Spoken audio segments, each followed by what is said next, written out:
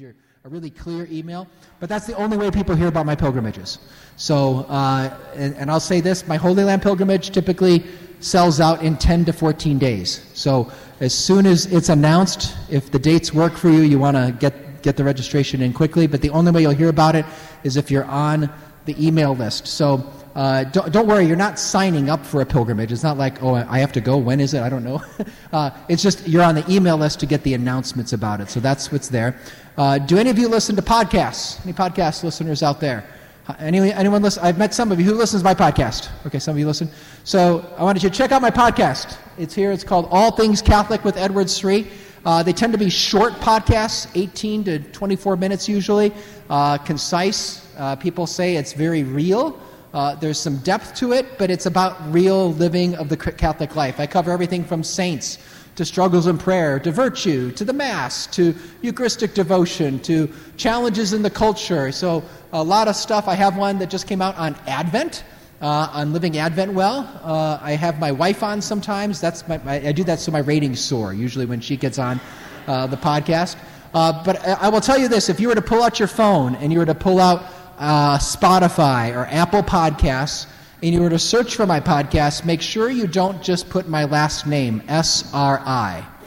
It's dangerous. If you search for my podcast under just simply S-R-I, you won't find me.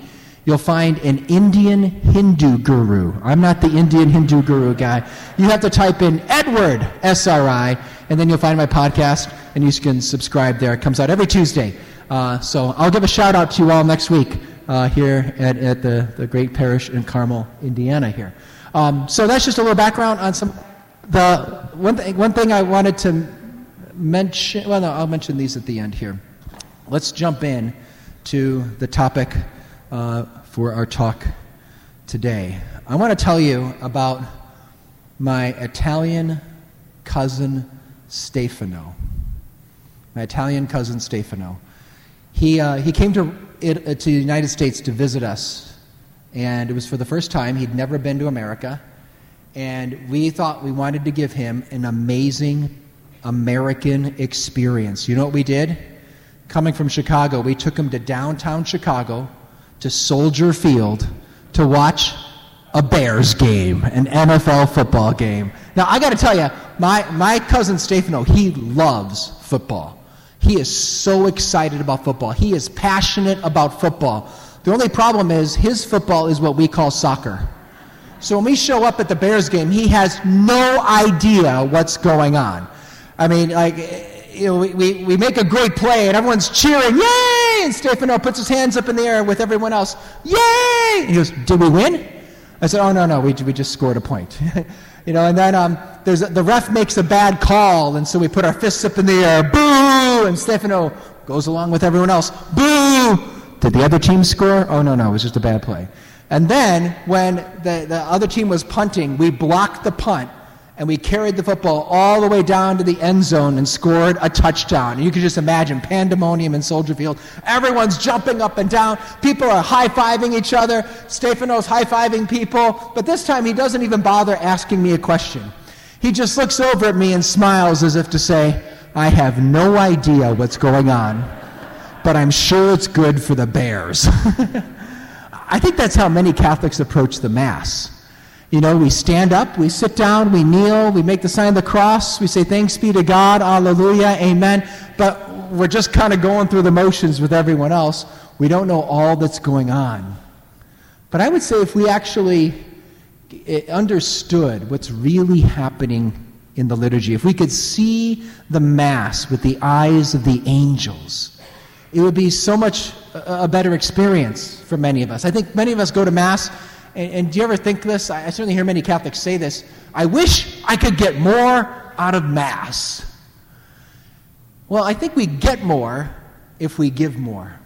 But I can't give myself to Mass if I don't know what's going on, and that's what I want to take you through. I want to walk through some of the parts of the Mass and understand the biblical background of the Mass so we can give ourselves more to Christ and encounter Him there. So you ready? Let's begin with a word of prayer. In the name of the Father, and of the Son, and of the Holy Spirit, amen. Hail Mary, full of grace, the Lord is with thee. Blessed art thou among women, and blessed is the fruit of thy womb, Jesus. Holy Mary, Mother of God, pray for us sinners, now and at the hour of our death. Amen. In the name of the Father, and of the Son, and of the Holy Spirit. Amen. What's the first prayer of the Mass? Who knows? First prayer, we already did it. We just did it. Of the cross, in the name of the Father, and of the Son, and the Holy Spirit. Amen. This is a powerful prayer, not just in the Mass, but even outside of Mass. Biblically, you know what this prayer is all about? There's two things we're doing. On one hand, we're calling on God's name. We say, in the name of the Father, Son, and Holy Spirit. In the Bible, to call on God's name is to invoke His presence, His holy presence into our lives, His power into our lives.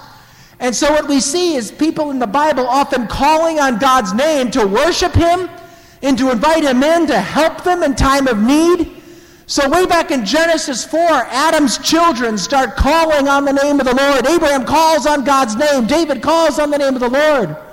Jesus says, when 2 or 3 are gathered in my name, what does He say? There I am in your midst. So the name of God, Father, Son, and Holy Spirit, the holy name of Jesus, these names are divine names, are powerful. And so what a beautiful way to start our Mass is to call on God's name and invite Him in, but it's something we can do outside of Mass. You're driving through town and you're just troubled by something. Call on the name of Jesus or make the sign of the cross. His presence is there when we call on His name. But what about this ritual of tracing the cross over our body? Go around doing this. Where did that come from? It goes back to early Christian practice, but it goes back even further into the Old Testament. Did you know that there's an Old Testament prophecy that can be seen as connected to the sign of the cross? Way back, I want to take you to the time of Ezekiel. I bet a lot of you don't know much about the time of Ezekiel, so I'll let you know it's about 600 years before Christ, when the city of Jerusalem is going through great crisis. It's first of all a great moral crisis. The people have turned away from God. They still go to the temple and worship God, kind of, but they're worshiping other gods. And God sends this announcement through Ezekiel that one day God is going to send Babylon is going to come and destroy the city and carry the people off into slavery in Babylon. The temple will be destroyed. Great devastation is coming. But God also offers some good news. In the book of Ezekiel, chapter 9, verse 4, the prophet tells how there are some in Jerusalem who are not going along with the rest of the crazy culture around them. There are some in Israel who want to follow God's ways and not the world's ways. And they're going to be protected when the judgment comes on Jerusalem. And the sign of those that are faithful, the sign marking those that are faithful, is the sign of the last letter of the Hebrew alphabet is spiritually marked on the foreheads of these faithful ones. That's the vision, the prophecy that Ezekiel has. What's fascinating, my friends, is that last letter of the Hebrew alphabet, the letter Taw, you know what it looks like? It looks like a cross. And so the early Christians saw that their practice of making the sign of the cross is similar to what was happening in Ezekiel's time. That just as in Ezekiel's time, the faithful ones that chose to be loyal to God and not go along with the corruption of the world around them, they were faithful and they were protected. They saw that in their pagan Roman world in which the Christians were living, when they make the sign of the cross, it was a way of saying, we're following your ways, God, and not the world's ways.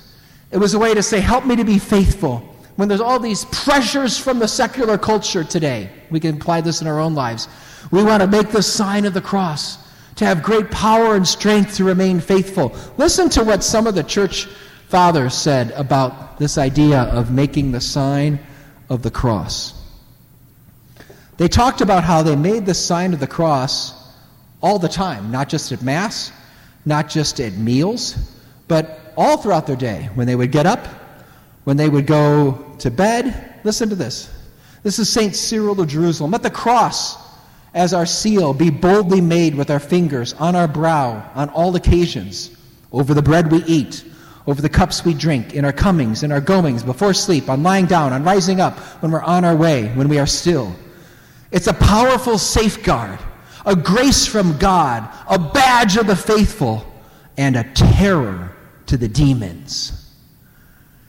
See, the early Christians saw that when they made the sign of the cross, the demons would flee.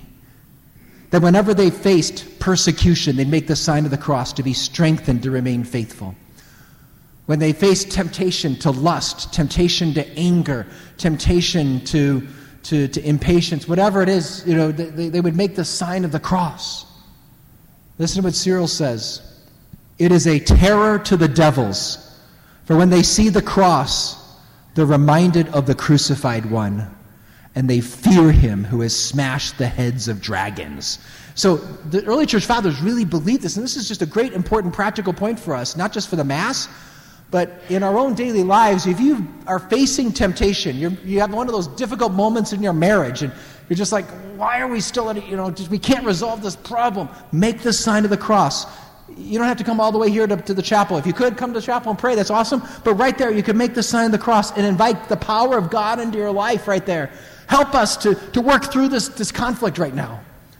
Or I'm tempted to fall, like I said earlier, into that discouragement in life or into anxiety. Make the sign of the cross. Those demons of anxiety and discouragement will flee. This is a great thing. Do any of you trace the sign of the cross over your kids? Parents here, trace the sign of the cross over your children. I do this to my high school kids. I've got college kids now, and they're kind of like, oh, okay, Dad's going to do that thing again.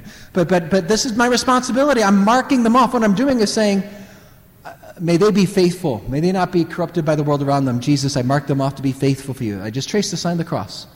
I'm not a priest, but as a layman, as a father in the home, this is something beautiful I can do. And I'm praying for protection. Protect them, Lord. Protect them from all harm. Protect them from all danger. We know how many harms and dangers there are in our world today. But most of all, protect them from all evil. May they always be marked off for you. A beautiful thing that we can do in our lives. The sign of the cross. All right, let's talk about another prayer. I'm going to jump ahead. I want to go to the Lord have mercy prayer. Lord have mercy. Christ have mercy. Lord have mercy. Is there anyone that's not terribly shy? Can I have you come up here real quick? Are you terribly shy? You'll come up. What's your name? Barry. Let's give Barry a round of applause. He's coming up here. When I was a kid, I played this game called Mercy. Did you ever play Mercy as a kid? Do you know what Mercy is, Barry? You put your hand together like this with me. Okay, so we're going to go like this. And then what you're doing, it's a tournament of strengths. We're going to try to overpower each other. So try to push my arm back. Go stronger. Okay, so Barry's a lot stronger than I am. And oh wow, he's really overpowering me. And the only way the game ends, I'm in great pain. The only way the game ends is if I cry out, mercy! And he lets go, and he wins, and I lose. So thank you, Barry. Yeah. I used to think that that's what God's mercy was like.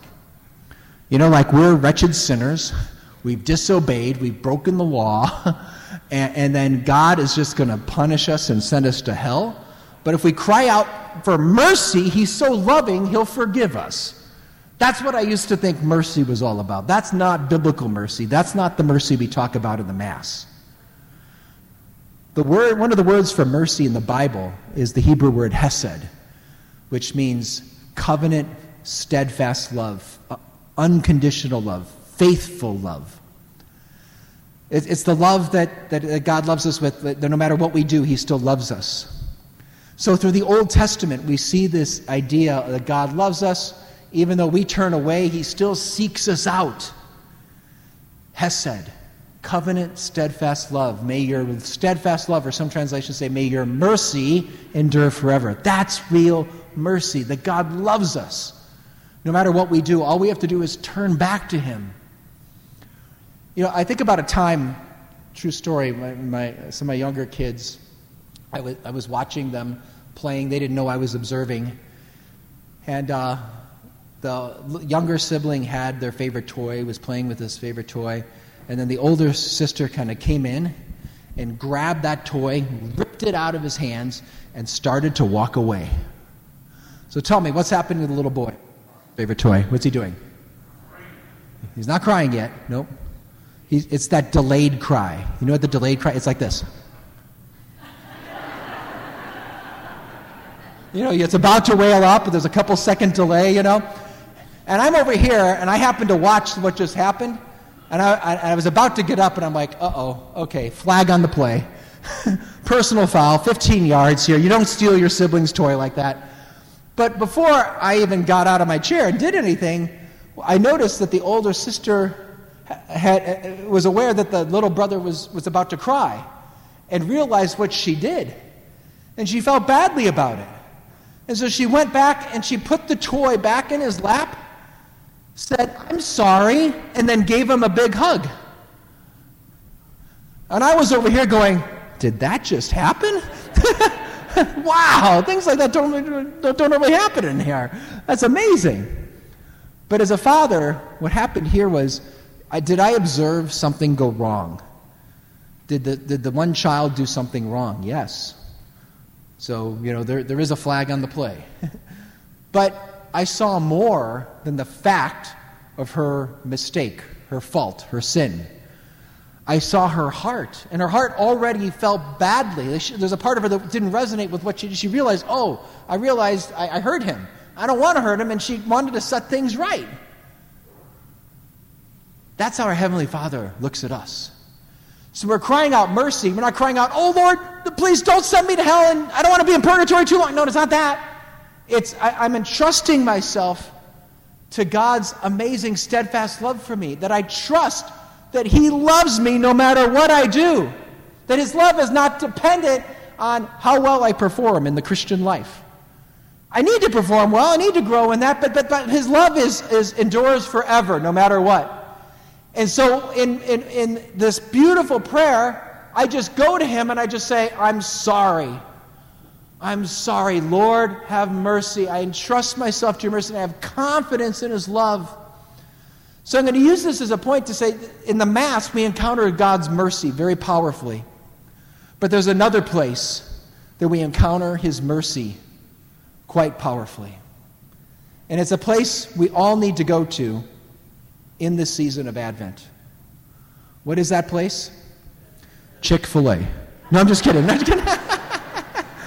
The sacrament of reconciliation. Chick-fil-A is just fine. But anyway, the sacrament of confession. If you've not been to confession in several months, go this Advent. If you've not been in several years, this is the Advent for you. There might be some people that haven't gone in several decades. And I want you to know, if you go to confession here, and you come for the first time and you say before Jesus, the Almighty God, right before you in the presence of the priest, and you say, "Bless me, Father, for I have sinned. It's been 30 years. Do you know what Jesus is going to say? He's going to say, "It's about time you came back." No, He's not going to say that.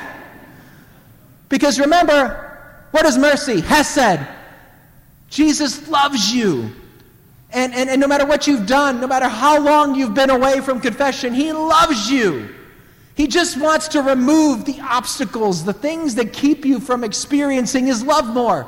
So when you come back, whether it's been a few weeks, a few months, a few years, a few decades, no matter what it's been, His arms are open wide, and He just wants to remove those obstacles. You come humbly, you admit your sins, you're truly sorry. There's this beautiful grace that comes, and we're forgiven. Go to confession this Advent. I'm sure the parish, they'll make an announcement later. They'll have some kind of penance service here or nearby. There's confessions available regularly. Get to confession in the Advent season to prepare your heart to welcome Jesus at Christmas. All right, let's move forward. There's so many parts of the Mass, and we can't go through them all tonight. I want to zoom in on a few more here. I'm going to skip over the readings and the liturgy of the Word, but come to the climax of the liturgy of the Word. I want to talk about the Creed. Why do we every Sunday, after Sunday, after Sunday, repeat these same words? I believe in God, the Father Almighty, Creator of heaven. Why do I say this? I mean, I believed last week. Why do I need to say it again this week? Maybe just once a year, annual, renewal, Can we just do that? Why do I need to do it every week? I think it has to do with the word believe.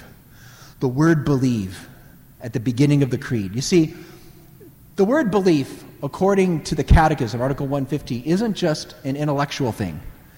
Belief does involve my mind assenting, agreeing with everything that God has revealed through Jesus, through the Scriptures, and through His church. So yes, believe is something involving my mind, but it's also something involving my heart. Catechism 150 describes how belief is also a personal entrusting of myself to God. So it's not just saying, yes, I believe that God exists. It's saying, I believe in you, I entrust myself to you. It's kind of like if I say to my wife, Beth, I look her in the eye and I say, Beth, I believe in you. I'm not just saying, I believe Beth Sri exists. No, I'm saying, I believe in you. I trust you. I give myself to you. I entrust my heart, my entire life to you. That's what belief is really all about, and that's what we can grow in. You know, it reminds me, you may have heard the story of the man that was walking the tightrope over Niagara Falls. Did you hear the story? And he makes it to the other side, and all the people down below are cheering him on. Do it again! Do it again! And he says, do you believe I can do it again? And they say, yes, we believe in you. Do it again. He says, do you believe I can do it again blindfolded? And they say, yes, we believe in you. Do it again. And he says, do you believe I can do it again blindfolded, pushing a wheelbarrow over the tightrope? And they all cheer him on all the more. Yes, we believe in you. Do it again. He says, do you believe I could do it again? Blindfolded, pushing a wheelbarrow over the tightrope with somebody in the wheelbarrow. And they say, yes, we believe in you. Do it again. He says, all right, who wants to get in the wheelbarrow? You see, there's belief, and then there's belief. Real belief is about jumping into the wheelbarrow with God. It's about allowing, not just believing that there is a God and believing all the truths of the Catholic faith in our heads, that's essential, but it's about allowing God to be the foundation for my life and trusting Him to really guide me, trusting His plan for my life and not my own. You see, Pope Benedict once reflected on the Hebrew word for belief, the Hebrew word hamin, which literally means to take your stand on something else. Like, what is the foundation you're standing on in life? And that's the question I ask all of you here tonight. It's the question we pose every week when we say the Creed. What is the true foundation for your life? Is it your financial portfolio? Is it your job and career? Is it your reputation? Is it keeping people liking you? Is it certain dreams, a vision you have for your kids? What is it that you stand on? You go, this is what I need to make me happy. Or do you truly allow God to be the foundation for your life? Do you wake up each morning and think, Lord, how can I use my life to serve your purposes today? How can I seek your plan? Like, what is your plan for my life today? How can I love you and my wife and in my children and in my friends and the people I work with? I want to use my life for your purposes, God, and not my own. That this is why every Sunday, week after week, and then when we pray the Creed outside of this, like in the Rosary, we're not just saying, check, I believe all these doctrines. Yes, we're doing that. But we're also saying, and I want to give my heart to you more. I want to trust in you more. I want to believe in you more, Jesus. Help me to do that.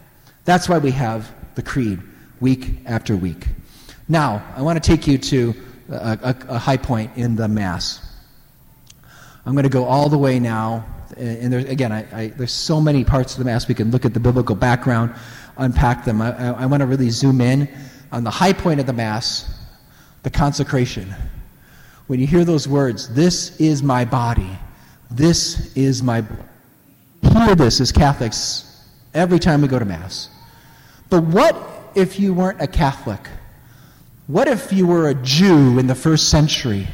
What if you were one of the apostles at the Last Supper, hearing these words for the very first time? What would these words have meant to you if you were Peter, Andrew, John, James, one of the other apostles? I want to bring you back in a time machine now. I want to take you back to that first century Jewish world, into that first Mass, that first Eucharist at the Last Supper, and I want you to hear how those words would have sounded to you. So first of all, these words were spoken in the context of a great Jewish feast. Who knows what's the name of that feast? The Passover. The Passover. Every year the Jews celebrated the Passover. And when you celebrated the Passover, what did you do? First of all, you did a retelling of the first Passover story. That famous story from Exodus 12 at the founding of their nationhood. That fateful night when God liberated the people from Egypt in slavery. What did God have them do? Take a lamb. sacrifice the lamb, put the blood on the doorpost, and eat the lamb quickly, and then they escaped slavery under Pharaoh that night. But the Jews didn't just retell that story year after year at the Passover meal. You know what else they did? They reenacted it. It was a reenactment. You didn't just tell the story. Guess what? You got a lamb. You had it sacrificed. You ate of the lamb. So it was a retelling and a reenactment of the Passover meal. But it doesn't stop there. There's something even greater that happened. It wasn't just a retelling. It wasn't just a reenactment. It was also a memorial. They celebrated the Passover as a biblical memorial. And I want to make sure you get this point. What does that mean?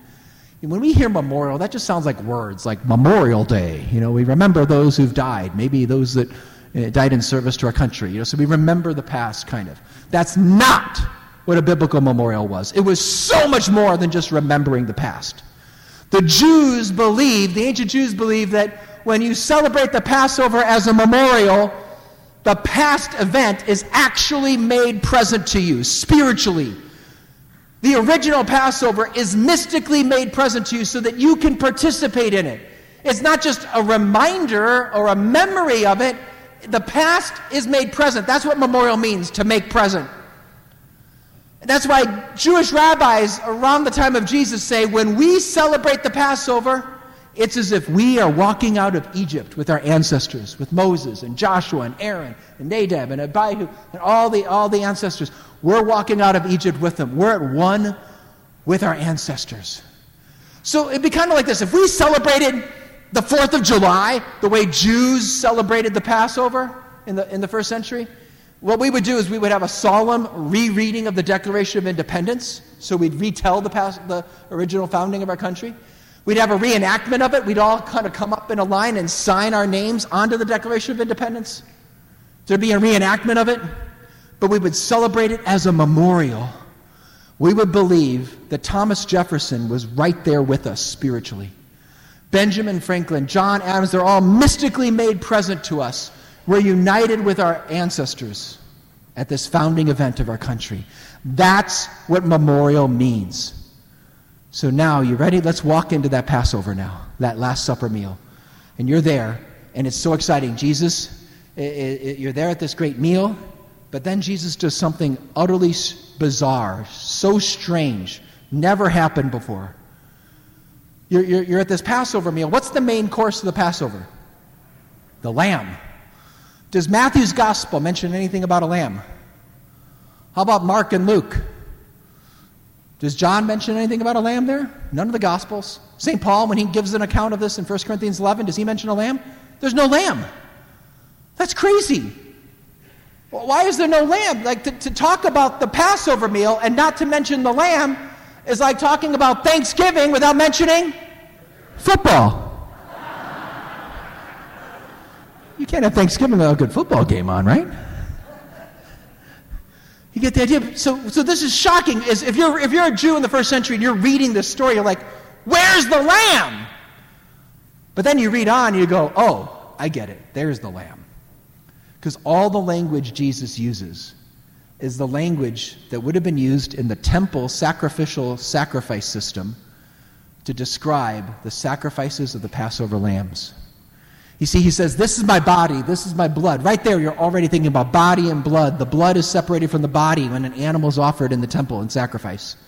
Then Jesus says, this is my body, which is offered up for you. Technical language from the Passover, offered up, used to describe the offering up of animals in sacrifice.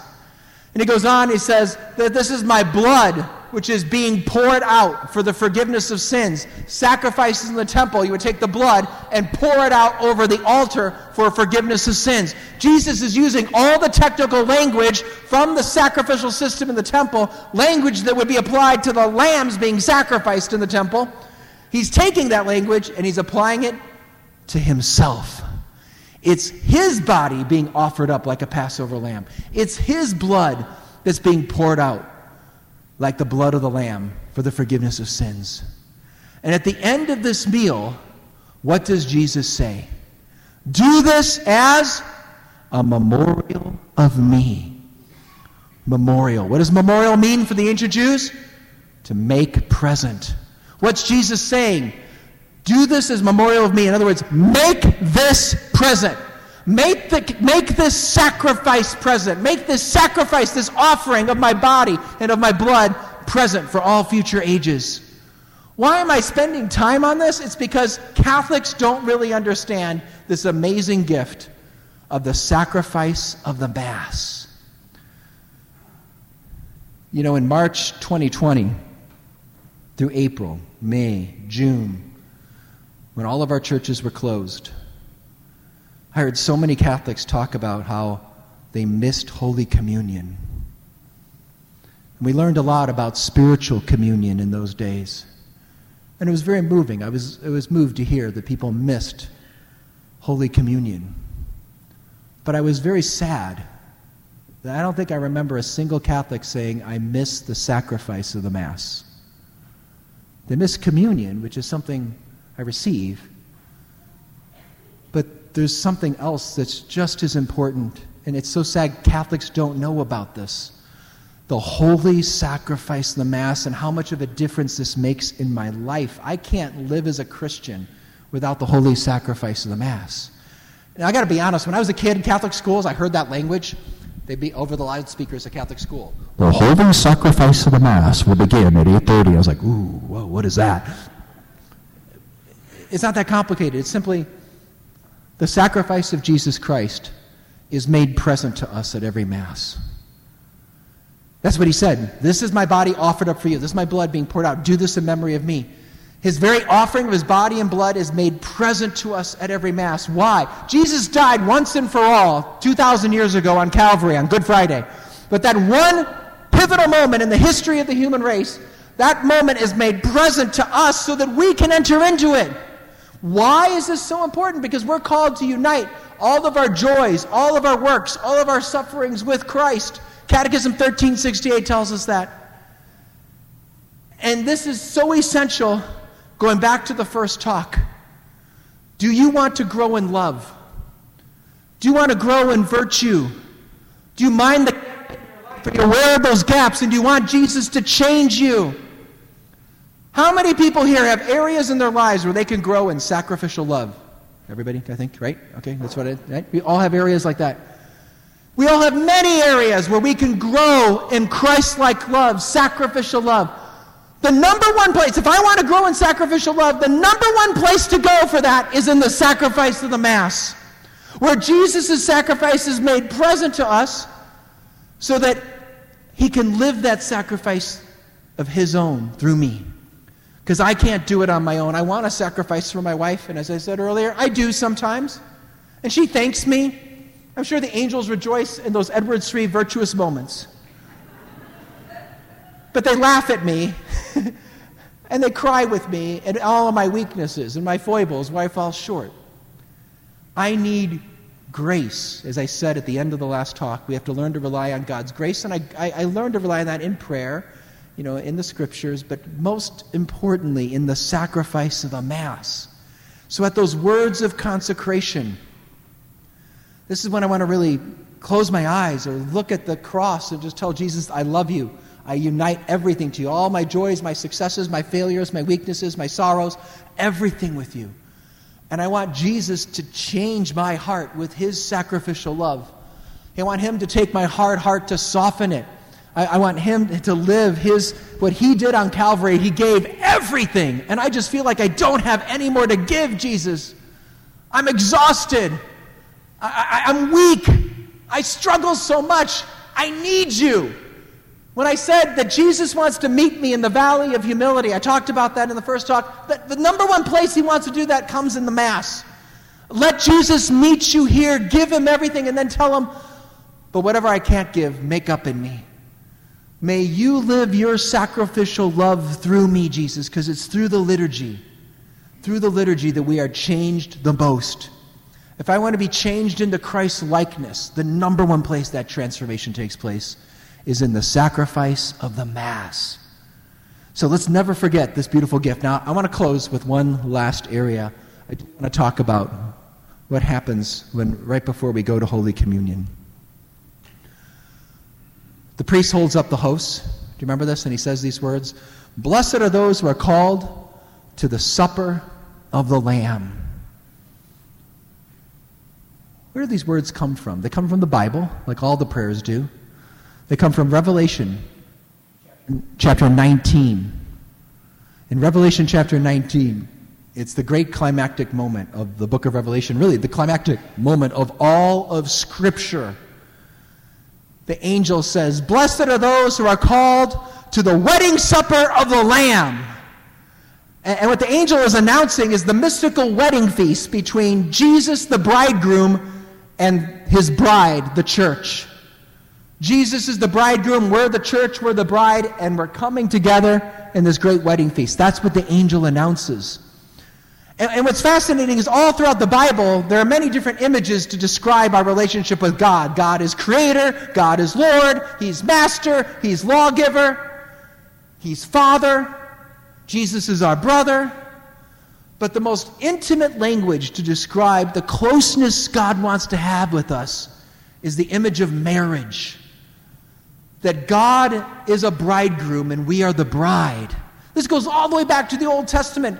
When God gave the Ten Commandments to Israel and they made the covenant at Mount Sinai, God was the husband and Israel was the bride, and the Ten Commandments that they affirmed were like the wedding vows. That's how the ancient rabbis understood this.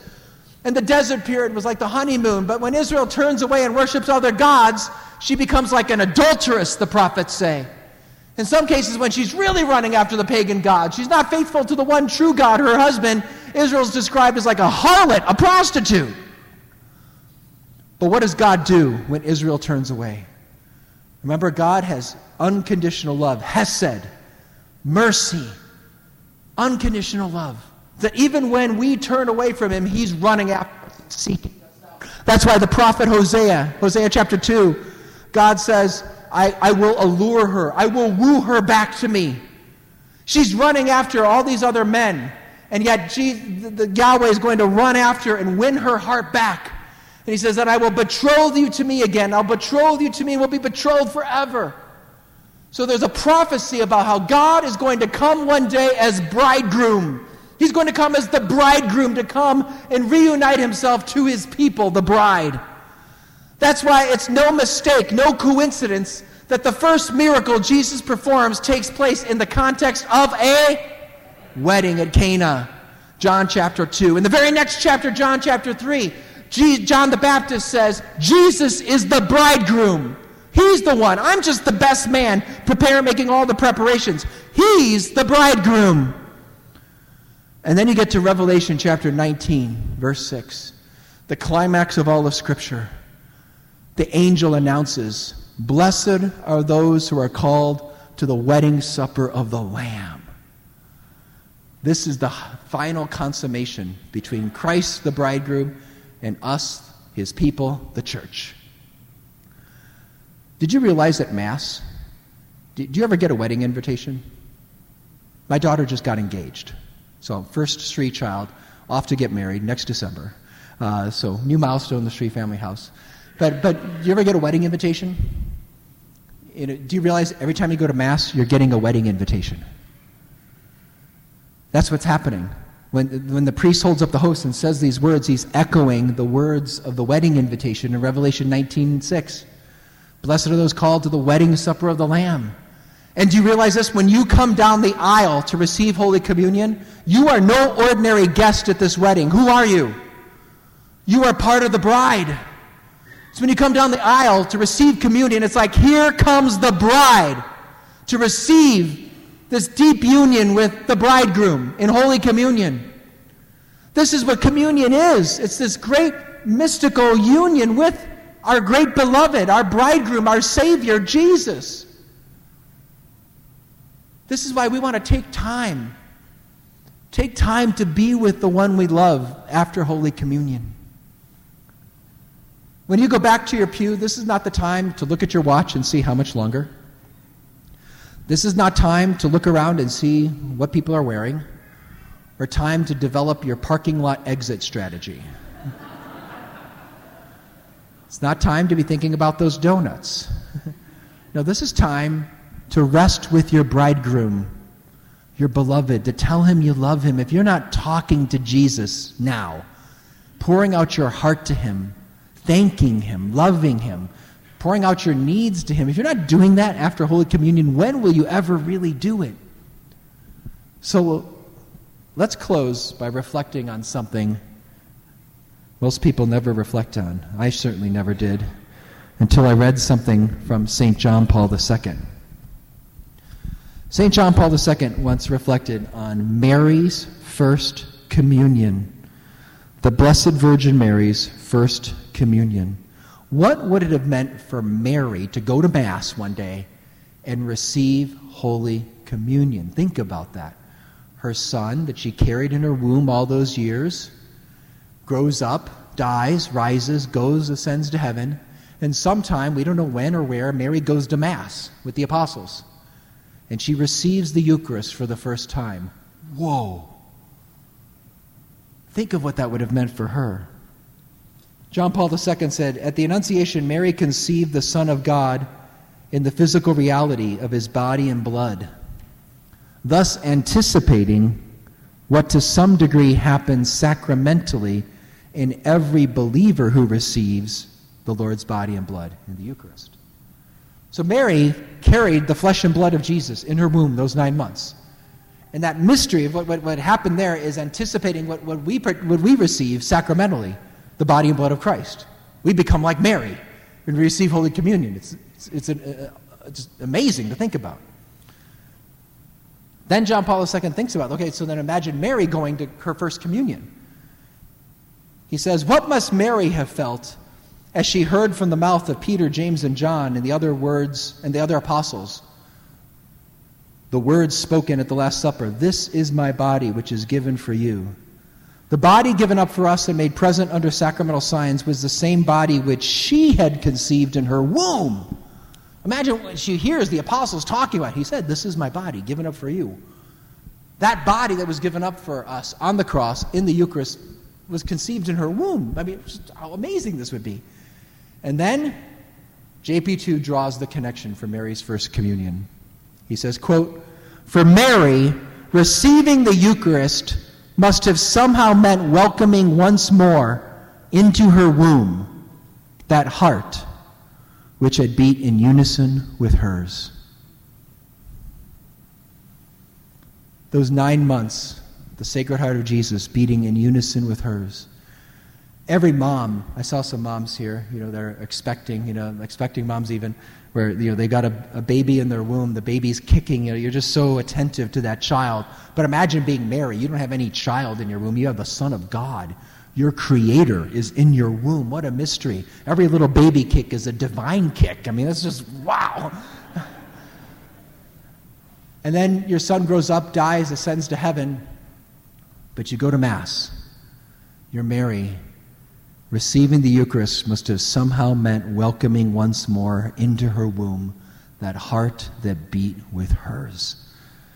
Let every communion be that time to rest with Jesus, to be so ardently attentive to him, not so focused on rushing out, and let's linger, spend time. There's a great tradition of thanksgiving, taking time. Just because the priest passes you doesn't mean you can dart out. I mean, you can, but why would you? Rest with him. Spend time. Whatever your most urgent need is, bring it to Jesus. Just pull your kneel down for just a few minutes after Mass. Is a beautiful thing to rest with your bridegroom. The one who loves you so much, who's so present to you, will you be present to him at every Holy Communion like Mary would have been. So all that I'm sharing with you here is from this book here that I wrote called A Biblical Walk Through the Mass. We just came out with the 10-year anniversary edition just a few months ago. It was 10 years ago when the new Mass translation came out, so we did the original edition back then. This is an updated edition. I cover more parts of the Mass in it and added new reflections after 10 years of teaching on the topic. So that's what this book is. If you're wanting to understand the Mass more, helping the next generation appreciate the Mass, like Mass is boring, why do I need to go to Mass? I don't get anything out of it. This could be a great resource to unpack the biblical background. If you have Protestant friends that are wondering, why do you Catholics have all this ritual? Where is this in the Bible? This shows how every little prayer is coming from sacred Scripture. There's no more biblical way to worship God than in the Mass. So you can check this out as a resource. And then we also have a video study that goes along with the book that you can get as well. And this we got to film in a beautiful cathedral, a beautiful basilica. So originally we did videos where it's just me teaching in a church, but this was a spectacular basilica. We move around. We're talking about all the different parts of the Mass. Beautifully shot. So it really brings out the beauty of the sacred liturgy. This is a Bible study that you can use with your family, just at home. I know many families have used this at home. Men's groups, women's groups use this. We have these available as well. These are on sale as well there. So in closing, I'll just mention, there were a lot of you that wanted me to sign books. And I wasn't able to get everybody because I had to rush back in here, but I'm not darting out right now. So if you want a book signed for yourself or for a family member as a Christmas gift, I'm going to stay here until I'm done signing books. So as many as we need to do there. Remember, I've got this book here on Advent. If you're looking for something to enrich you on Advent, we have the other 2 books that are on sale as well from the first talk. Last thing I'm going to mention is this book here. If anyone's looking for something to help them with the rosary, they know the rosary is a great important prayer, but they don't get it, they don't understand it. It feels like the marathon of all Catholic devotions. Why can't I just do a Divine Mercy chaplet that just takes too long? If you ever have those feelings and does anyone get distracted praying the rosary? Does that happen to people in Carmel, Indiana?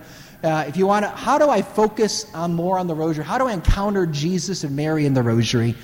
This is a book called Praying the Rosary Like Never Before. That can be a helpful resource in this season as well.